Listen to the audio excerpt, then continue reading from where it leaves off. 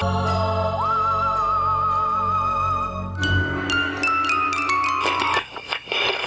every horror movie, the first rule of survival is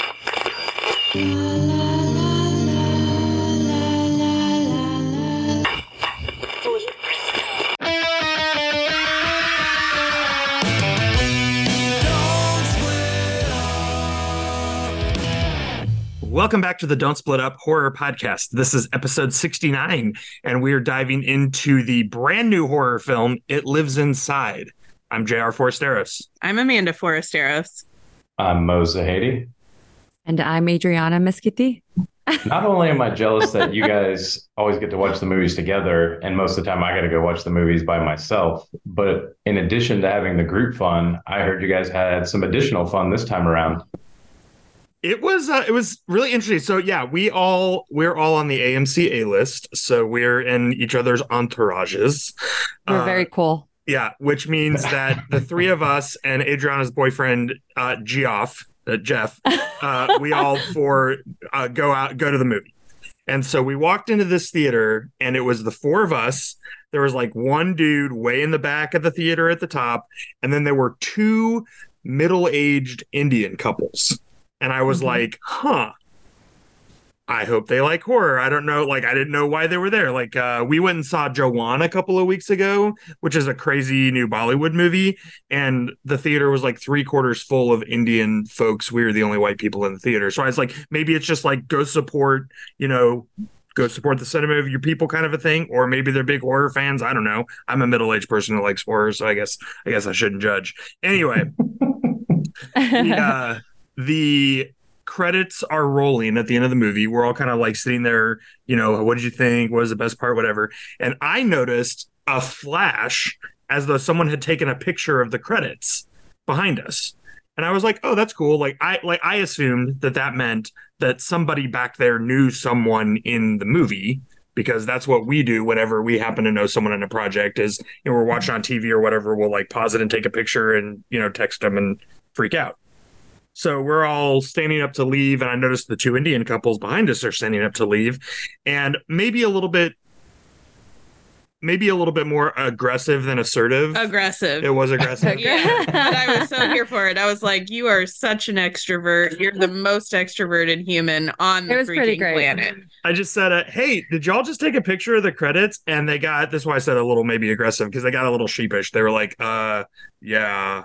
I don't know if they thought I was like some kind of studio security or something. Yeah, right. Yeah, whatever. I was like, oh, cool. Do you know someone that was in the movie? And one of the women kind of puffed her chest out, and she said, yes, our daughter is the character Tamira, who in the movie is the first girl that has the jar. I think it was the friend. The friend got super excited to just like her smile was ear to ear and was like, her daughter is Tamira. It's her daughter. And we were like, what? Yeah. So that was a pretty cool. Oh my gosh. Thanks, JR. Yeah, such a cool. Yeah, thanks for being the most extroverted extrovert and also having no social boundaries, because that means we get to meet very cool people on the way. When he called me this morning to tell me this story, I was like, this would have happened to no one else. Never would I have questioned anyone who took a picture in a theater. Well, and so I did normal. Yeah, and so I did a very quick dive on Tamira's character. I believe her name is pronounced Mohana anyway, in real life. But she apparently started out in Disney when she was a young wee bae, and then has had a few different roles since then. And this was her first feature. And I thought she killed it. And she grew up in Plano, which is where I play roller derby, and I'm there 3 times a week. So that was pretty freaking sweet. It was a cool moment. We felt we geeked out a little bit. We all kind of were just like, oh my God, this is the coolest thing. Because, of all the AMCs her parents could have gone to, they went to the one that we go to every week. So that was really cool. And of course, I asked, how accurate was the folklore? Because you always want to know, right? It's not our stories. It was their story that was being told.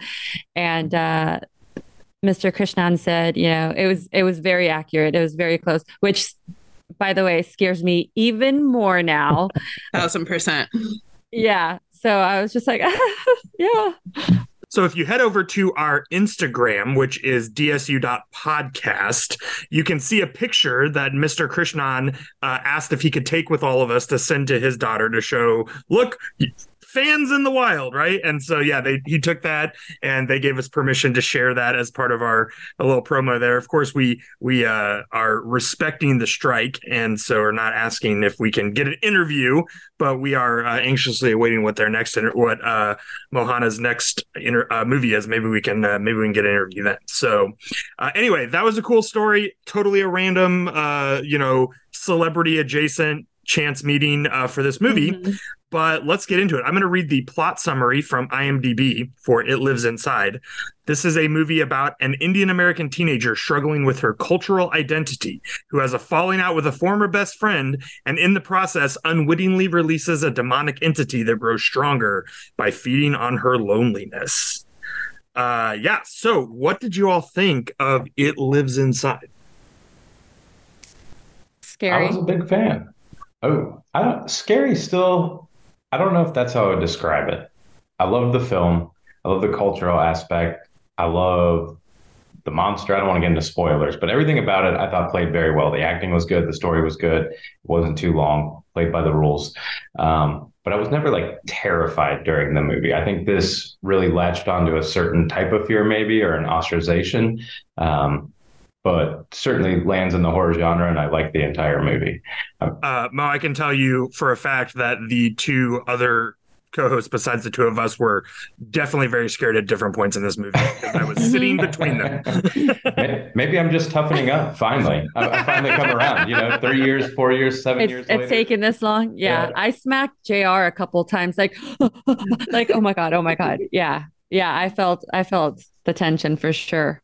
Yeah, there were multiple times that, it was pretty visually pretty graphic for being a PG-13 horror movie. Like, I know the tendency in PG-13 horror is to not have like a ton of blood and guts, but I thought there was a lot of really visceral, of course, the typical like jump away, jump scares or move away or fake outs or whatever. But I was highly entertained, very much enjoyed it. There were a couple of like eye roll moments or like a little bit of like cringy, like, oh, that was kind of weird. But for the most part, to your point, Mo, I think that the acting was stellar. It was very believable. And I agree that the monster reveal, that's what I've been talking about with anyone who's asked me about it, is like, that was really, really, really good. Like really good. I enjoyed it a lot.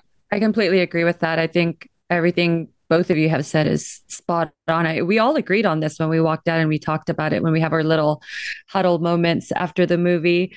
Of course, every movie's going to have like a couple little eye rolls, right? Or some have a lot more than a couple. This one just had the two little things that we were like, oh, okay. But overall, I was pretty tense for a lot of it, which I like. That's what I'm looking for in a horror movie. I like that. There was no big jump scares with like sound, the cheap ones that we all really hate. The acting was fantastic. And the monster reveal was pretty great. And the death scenes, even though they were PG-13, were kind of cool. They were cool.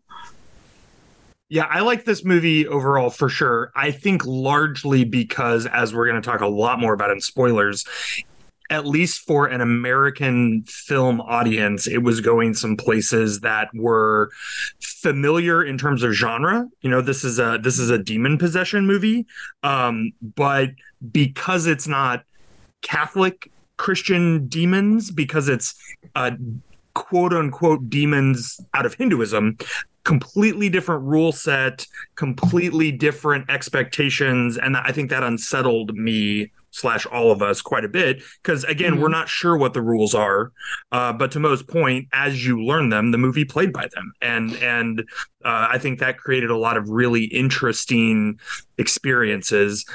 It did do a couple of the typical horror things that always annoy me, like having someone Google answers, like, ooh, just okay. But on the other hand, go ahead.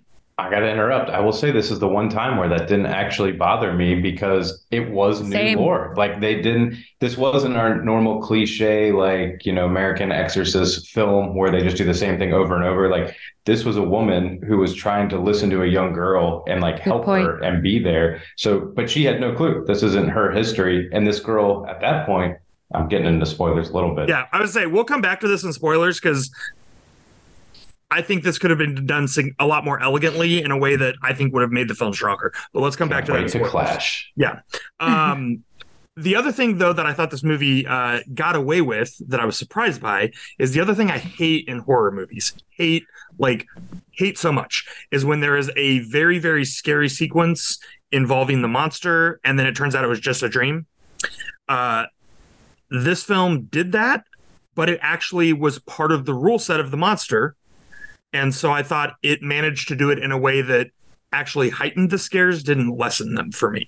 Again, I will expound more on that in spoilers, but so there were some things in this movie that I thought were pretty cliche. There were others that I was afraid were going to be cliche, but actually worked in some surprising and good ways.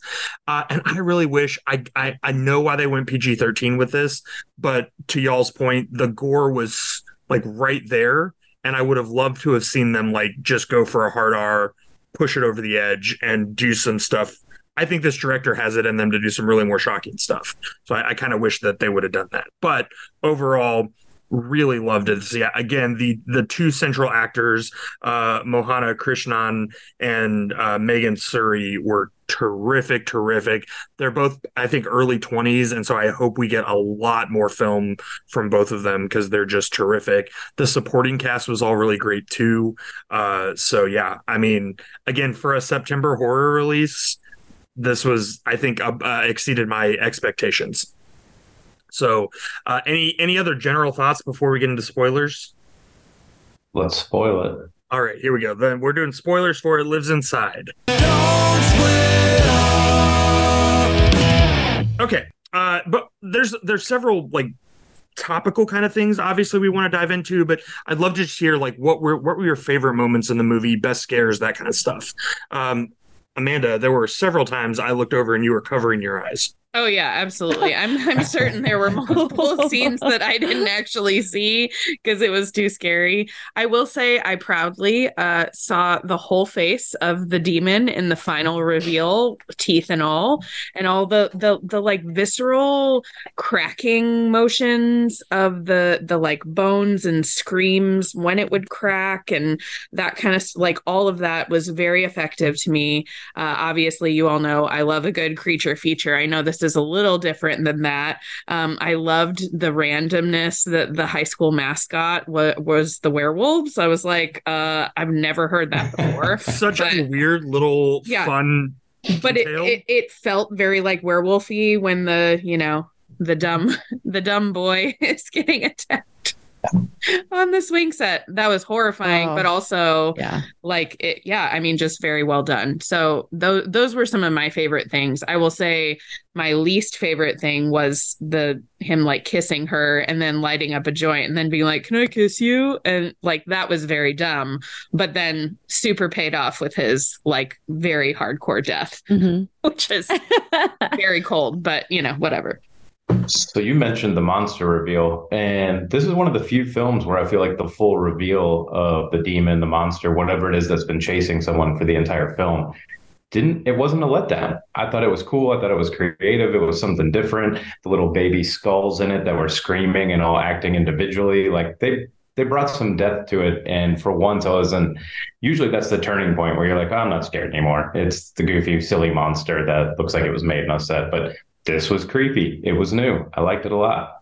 I found the final exorcist sequence to be pretty effective overall, especially because I didn't get the sense that the monster was dumb. Like, obviously they're trying to trap it back in the jar, and the monster breaks the jar.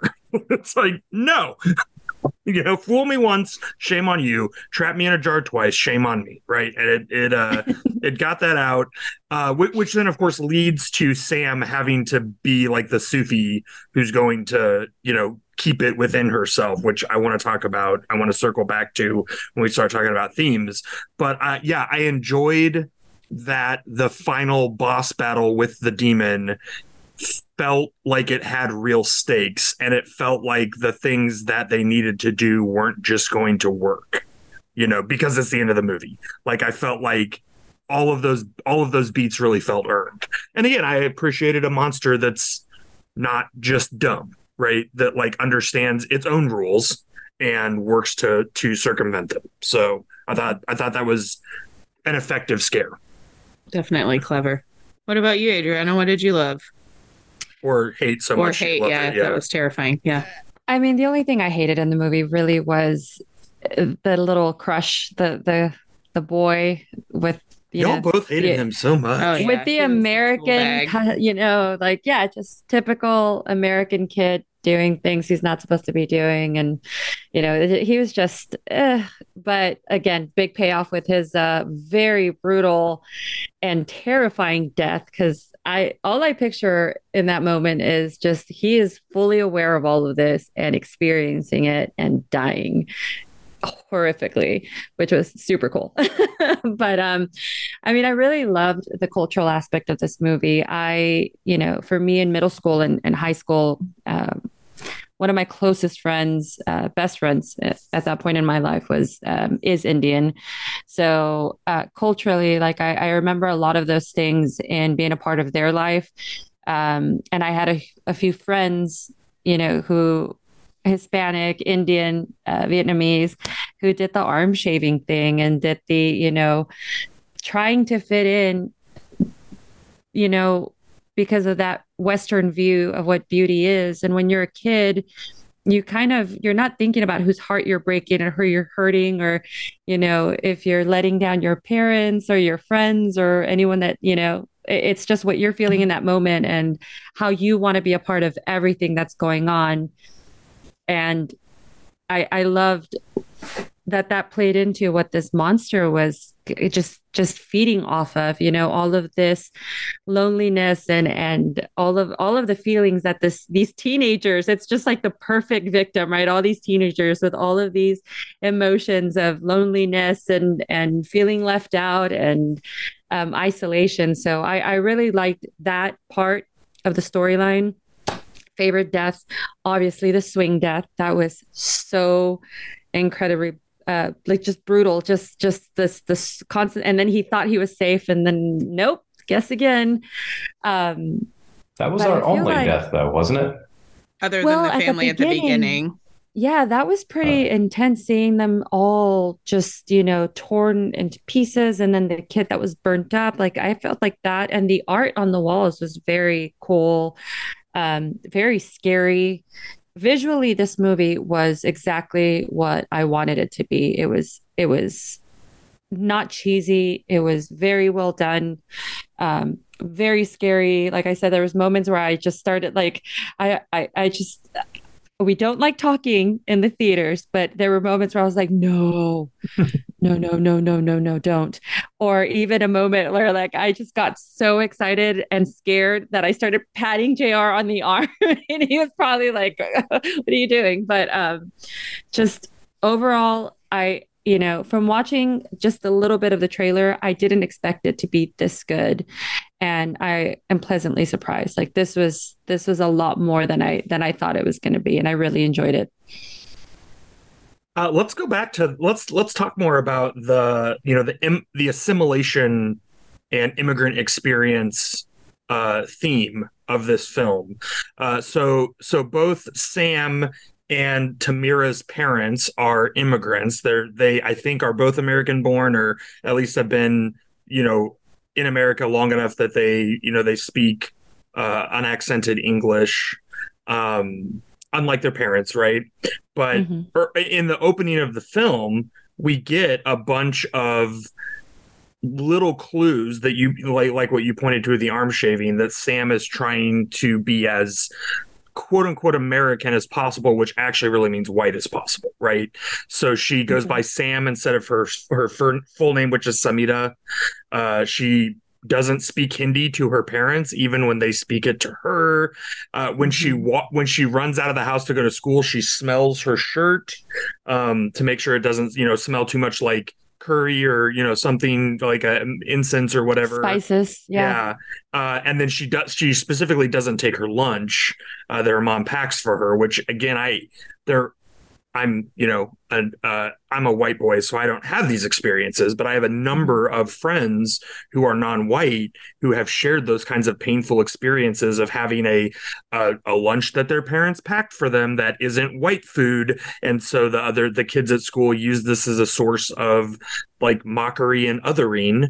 And we can see all of this, even though she's in high school at this point, right? These are still all signifiers of her culture and her heritage that she's rejecting to try to be accepted, which again ultimately means assimilate as a white person. But I'm curious. I mean, you said this really was meaningful to you. Like, what all resonated with you about this aspect of this film? The whole thing. I mean, I thought it was just really cool how they played on the fact that her essentially doing her best to fit in, to try to be like everyone else, to push away her own culture, family, etc., in an effort to do so is what, eventually hurt her the most. It's funny you guys didn't like the love interest or the goofy high school guy, but I didn't mind him. I mean, he was your normal guy who didn't want to get to know the person he was talking to, though. And I think that's inevitably what led to his death, is he was interested in her, but at a surface level. And so even when she's trying to tell him, like, I don't want to be that girl, this is why I left Tamira, and she's trying to have this like heartfelt moment, he was so clueless as to what that meant, because he still didn't understand her culture. He didn't even know what he was there supporting her to do. He was just blindly supporting her. And I think, to your point, the insidious bit of it is he's not curious about it, right? Like, there's nothing wrong with being ignorant. We all start ignorant, right, of something. But it's that lack of curiosity that I think was his sort of, if we can, deadly sin. Right. Well, and you can see her fighting it even from the beginning, because she desperately wants to fit in. She's attracted to him. He's cool as well. But just the idea he wants to know if you speak other languages. And the video is like so cringy. Oh, my goodness. But she does it anyway. Like, she's so desperate and simultaneously ignores her friend who clearly needs help. And she's willing to throw everything away just for this chance to fit in. I just thought they nailed that amazingly. Like, there's so many immigrants, people that come over that have that difficulty, and that was the horror of the film to me. So we have a good friend who's an immigrant from Latin America, and in one of my conversations with her, she said something that, again, as someone who is like so stupidly privileged, it's just very much a struggle for me to really get it, but she said one of the things that is hard for her is that all of the people that they have easy access to hang out with are other Spanish-speaking immigrants. Mm-hmm. And she said, that's fine, but literally the only thing we might have in common with them is that we all speak Spanish. We may not be interested in the same things, read the same books, like the same pop culture, want to do the same kind of traveling. And I think what I saw in that scene on the bleachers, where her friend asks her to say so-and-so is my best friend in Hindu. Cringy. Is that when you're the outsider, often the only thing that's interesting to majority culture is what makes you exotic. So in Sam's case, it was that she's Indian and speaks other languages and all of these things that have nothing to do with who she is as an individual. They're just the sort of big buckets that someone gets put into. So, it would be like if I went to, if I went to India, right? They were like, oh, you're from America. Like, tell us things about America. Say these. I mean, it would be the same as saying these things in English, because most Indian people are bi or tri or multilingual, unlike most white people who are not. Well, I think the hardest thing for Tamira and Sam is, for example, my friends here in Texas had such a large, they have an amazingly large group of Indian people that surround them. And Sam and Tamira are in a town where it's all white people and then there's them. So had they been somewhere like in Dallas, maybe there's always going to be that cultural, I'm not white enough, I'm not brown enough, I'm not this, I'm not that, or you're just an immigrant and you have like all these different things. Your clothes smell differently because of what you cook at home and all of these different aspects of, not being white, right? But for them, I feel like it made it so much harder to try to fit in because everyone in this town is white. They go to a high school with all these white kids, and it's just them. It's just a handful of brown kids, and that made it, I think, even more just like a stronger sense of I have to be like the majority of the group here in order to be liked, in order to be a part of, the cheerleading squad, in order to be on this team, in order to be, invited to the parties. So, pushing Tamira away because of that was for her to try. Yeah, it was because of the majority of this town is white. And I was afraid that Russ was going to be some kind of like flagrant racist. Right? Like he was going to say some kind of horrible thing, or like they were going to like have a Carrie situation where he was only interested in her as a, whatever. And I'm actually really glad they didn't, because I think it shows the more casual nature of assimilationist racism, which is not that I bear any ill will towards you. I just still think you're different. Right? Like at the end of the day, I don't see you as part of we. I see you as part of them. And there's nothing she can do to be part of us. You know what I mean? But not in a like he's gonna go burn a cross on her lawn. No, I still feel Russ accepted her differences. You don't want to be completely blind to culture, right? Like you don't want to say I don't see this race. You want to see that person that is different. Quote marks on that though, because for him they were novelties. You know what I mean? Like he never got to understand her. He never understood those differences. It was just she was different from the rest, therefore he was drawn to her, but without any understanding of who she was or any desire to get to know who she was. I think it just goes back to being a 16-year-old kid. I don't think he has any interest in getting to know anyone deeply at that age. Because he did try to ask about the puja, right? Yeah, said, yeah. What's this about?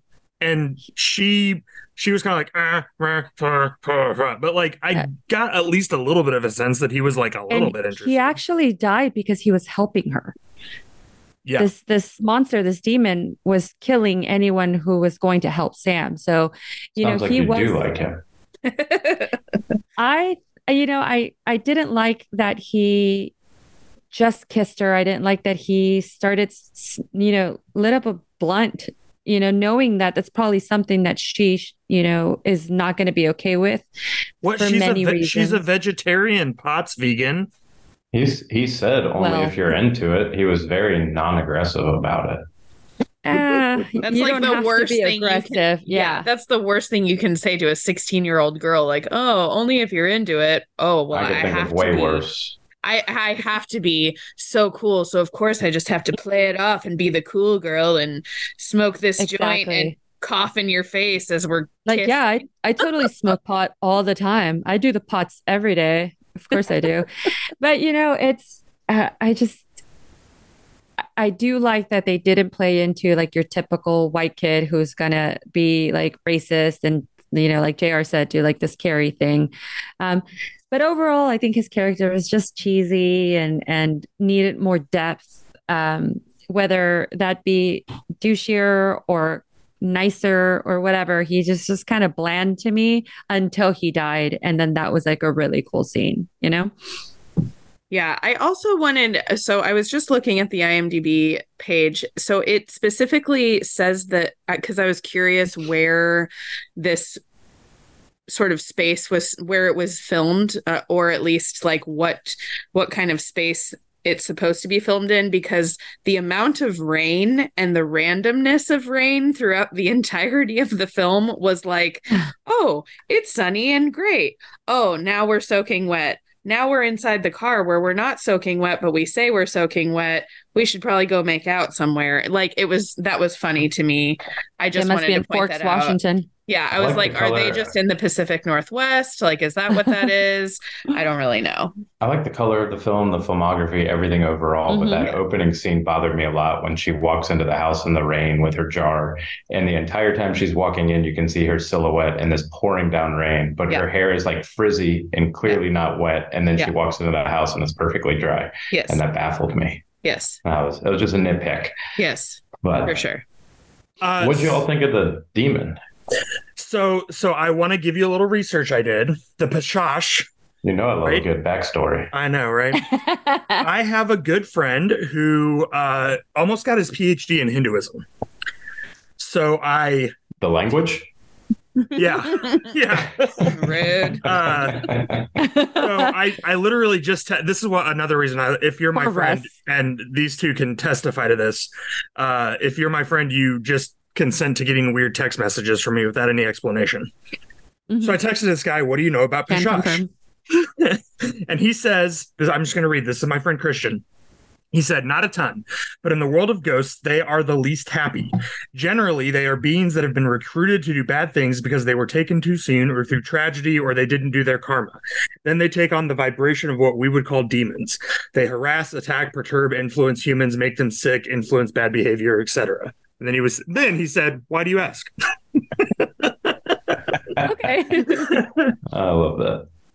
So again, as Mr. Krishnan affirmed after the film, and as my friend Christian, as his text revealed, the demon it was a very good representation of a pishach. It is interesting that one of the challenges when you get into religious studies is that, like, Hinduism maybe doesn't even really count as a religion because it's just what Indian people do that sort of looks like what white people call religion. And so when white people went to India, they were like, oh, that's the religion stuff. And Indians are like, I mean, I guess it's just what we do. And so I think here too, right? Like, we call this thing a demon, but demon has a lot of cultural implications for us as Westerners, right? That are maybe not necessarily totally aligned with what a pishach is. So I thought it was really interesting that this was a thing that is it a ghost? Is it a spirit? Where did it come from? We don't really know. What we do know is that it feeds on your negative emotions and it kind of tortures you until you're so tormented that it can feast on your soul. I like how the mother described it as tenderizing the soul. Well, and this is the thing, right, where I talked earlier about the dreams. That's why that didn't bother me, because the whole thing, like, all it's doing is sort of playing with its food and trying to, like, make you more and more and more afraid. And so, yeah, that tracks with what we saw it doing to Sam and the way we saw Tamira by the time she presented, holding the jar when we meet her at the beginning of the film. So. Yeah, absolutely. I thought that it was incredibly effective. I love that. So JR actually asked us, because he had texted Christian prior to the film, just to get a little bit of details, and actually asked us, would you all like to know this information prior to going in? And both Adriana and I were like, nope, we want to go in just completely oblivious and take it all in afterwards. Then we can kind of explore. So I don't know if that would have necessarily changed my experience. Like, I don't feel like it would have spoiled the experience at all. But yeah, I mean, like I've already gushed about, it was extraordinarily effective and very creepy. And again, to the point that it creeped me out, even though I do not practice Hinduism or necessarily believe in the pishach, although maybe I do, because I clearly had to have a nightlight on last night. So maybe there's at least some part of me that was super freaked out by it. But yeah, I think it helped not knowing. Yeah. Walking into this completely blind, having zero information on it, not being your typical priest, Catholic possession that we watch, over and over again in these movies, and having none of the information that JR just gave us. It made it so much more intense for me throughout the movie, because I didn't know what to expect. What does this thing want? What's next? What is it going to do? And every detail that the movie, gave us slowly, because I like that they didn't just release it all at once, kind of like the reveal for the monster, right? Like it was a very slow reveal in the dreams and the shadows with the eyes. And then suddenly here's this massive, just horrifying monster. That made it so much more scary for me, and it made it so much better. I really, really liked just the way all of it kind of developed without me having zero backstory on this. I think that if I knew I was going to be expecting, oh, well, he's going to be doing this, or this is why he's doing it. And I'm glad that I had nothing to go by and just pure fear and tension, like in this movie. I don't know. It was different. I mean, as far as an Exorcist film or what you expect or how to handle things, like we kind of said, like the rules were all new. We didn't know where to go with this. I kind of had an inkling after her teacher, briefly brought up the Sufi, that was the way this movie was going to end, that was going to be full circle, kind of her coming back to her culture and embracing everything and kind of working things out. But when you got to the last scene, it was well done. Like her running to the house, the bottle breaking. At that point in time, you're kind of caught up in the moment. I forgot about the whole Sufi thing. I'm like, oh man, they're screwed. They better find another bottle. And then when Tamira kind of wakes up and starts singing with her, and I remember that, and you kind of see her have that flashback, I thought that was great. Like instead of expelling the demon, it was like taking the evil inside and like keeping it from others. And I just thought that was a very fresh take on possession, a little reverse possession. And how hilarious was it when they made this amazing, immaculate vegetarian feast for it, and it was like, nope, and just like flipped the table and was like, nice try, suckers. I was like, listen, I'm a meat eater through and through, but that looked real tasty, and they spent a long time on it. I was definitely 10 out of 10 times sitting down at that table. So I've been on like a 60-day fast that was followed by a juice cleanse, and I had to sit down in this movie. One, I swear, someone was eating fried chicken in the theater, which was bad enough as I sat down. I don't even think they sell that at the theater. So what the hell? And then I watched like delicious Indian meal after delicious Indian meal be presented, and it was hard to concentrate on the movie because all I wanted to do was get the hell out of there and go get some Indian food. Absolutely. And then at the very end, they kind of like cleanse your palate, so to speak, by being like, or you could just eat raw meat. Yeah. Yeah. So I said I wanted to circle back around to the teacher getting the Google information and the assimilation and all of that. I want to get there by asking if y'all had, because I do, I'll show my cards. I have a specific read of the last shot of the movie, and I want to know if any of you do. That's when Sam and Tamira a year later are comparing notes about things and and they hug and say, we'll always handle this together. And then the last thing we see is a shot of Sam's face, and a tear just rolls down her face. What did y'all make of that final shot? For me, it was like the jar cracking at the beginning for Tamira when it got so strong that she was feeding it and she just couldn't contain it. It was too much for her to deal with on her own. And I think that Sam, that last scene was her feeling this thing that could potentially not be, in her for too much longer. And it almost felt like it was that crack of the jar where it's been a year, it's been trapped, and now, it's time for it to be released. So, I wouldn't be terribly mad at a sequel. I don't know. I read it maybe one of two ways. Like at first I was like, oh, she's just happy. She's got a friend. She's got support. She's back in her community. But in retrospect, that wasn't the look on her face. And that wasn't like the tear of joy or just even coming full circle. It was almost like I don't know if it was like I don't even know if it was meant to be a metaphor. Like, I don't even know if it was meant to be like her thinking like, shit, I'm back. Like, I'm never going to escape my culture. This is my life. This is where I am. And this is my community. That's how I was the sadness. Okay. So, but yeah, I liked it. I don't think we need a sequel. Yeah, I mean, the second I saw it, I was like, well, that's a sequel. Like, if I've ever seen an end tag for something that is like to be continued, because clearly the demon is still around, you know. But I can also see how that would make sense. So the thing I always try to keep in mind when we watch a horror film is that they almost always are accidentally conservative. So again, the classic is the slashers. Who gets punished in a slasher, right? It's the bad kids. And bad means the kids who aren't following patriarchal rules, the ones who drink and do drugs and have sex, right? In The Exorcist, it's a single mom and her daughter, who the daughter has demonic experiences that all look an awful lot like puberty. And the only way that they can be calmed down is by a literal father coming back into the house to make things right. So you have this film that is putting issues of immigration and assimilation front and center. And I think most of us on this podcast, I'm going to guess all of us, I think, would love to have a progressive answer to this, which is like we are the world, you know, let's all live together in a beautiful tapestry of cultures and colors.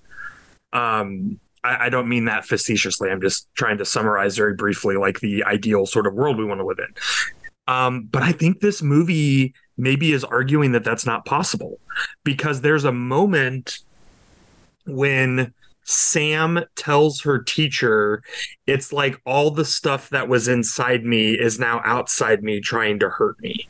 That was the best line in the entire movie. So how did you read that, Mo? I read that as exactly what I think the whole film was trying to say. The more and more that she tried to not be herself or where she came from or get away from that and be something she was not, that it was literally destroying who she was at her core. And that's why I thought I'd read that last scene somewhat in the same thing. It's almost like she succumbed to the fact that she was never going to be more than this. Just like that point when she yells at her mom, like, you never wanted to be more than a Bixie housewife. I think she said a Desi, Dixie, which is Dixie, right? Or Desi? No, Desi. I think it's some kind of an Indian Desi. term. Okay.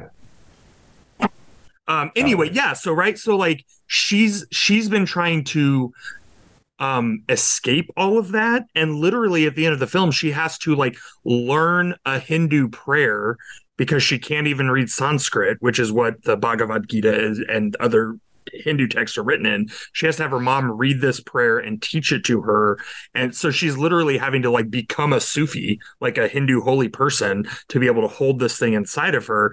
And then because she takes it inside of her, she now has to do that, we're assuming, for the rest of her life, right? So we see her family gathered around the table, this kind of like found family thing with the teacher and Tamira and and they're all praying this prayer together.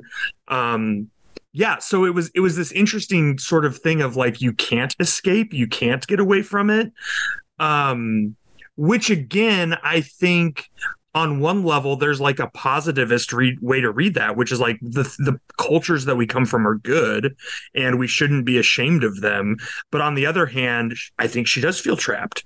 And I think she does feel like she was forced back into it. And I think Adriana, I really like that read that you had of the tear being like the first crack in the jar that could be setting us up for a sequel. I'd love to see them at freshman year of college or sophomore year of college, and they've had to go to the same college. And like, can Sam ever date? What happens if a boyfriend wants to take her out to dinner?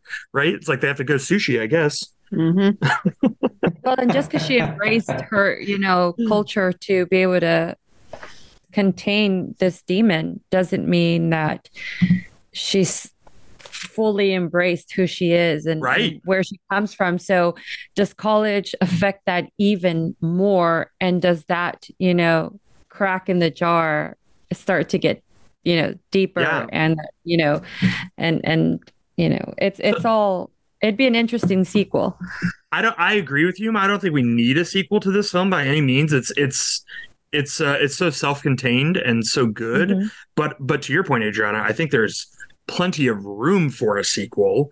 And if it's done because it's smart, not just because the movie is deemed a success, I would love to spend more time with these actors, and I'd love to see more of this monster. I think it's got plenty of plenty of fright left in it. So what about, I mean, what Absolutely. Could you be talked into a sequel?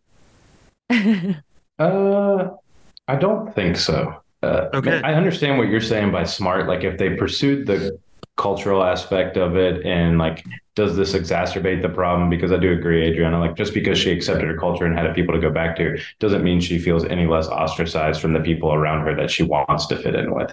But I feel like the sequel is going to become redundant. I think we're going to explore the same topic. We're just going to explore it in a different fashion at a later point in time in life. I don't know. And the monster, I like that it was trapped. Let's just move on. Sometimes a sequel's not a good idea, like with almost every horror film. I mean, kind of like what happened with Insidious, right? Where the last iteration of Insidious was, oh, homeboy goes off to college, but then the red-faced demon is still around and still wreaking havoc. So I just wonder if there is like a horror verse, because certainly there's more than just pishach. Like pishachs, like I don't know how to do pishaches. I don't know how to do the plurals. I'm sorry. Pashushes. Anyway, I don't know if there are, multiple versions, and like, again, kind of hearkening back to the Catholic exorcisms, like we learn about all sorts of new demons all the livelong day. So what about Beelzebub? Maybe it's an elderly what about, Sam. Whatever. Yeah. What about Paimon? We could, Hail Paimon. Yeah, Hail Paimon. Anyway,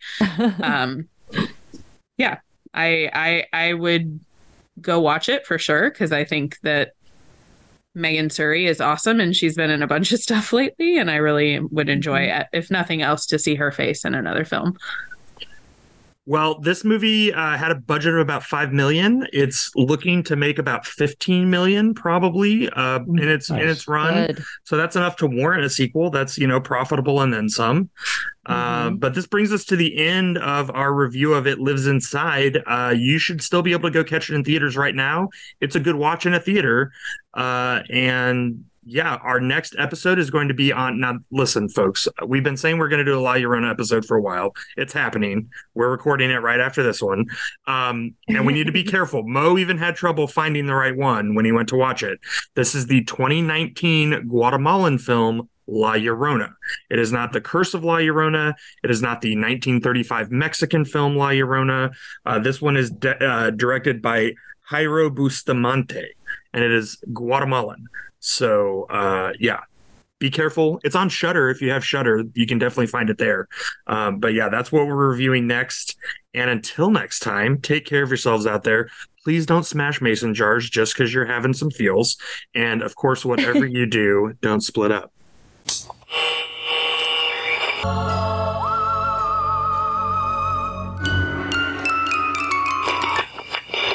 In every horror movie, the first rule of survival is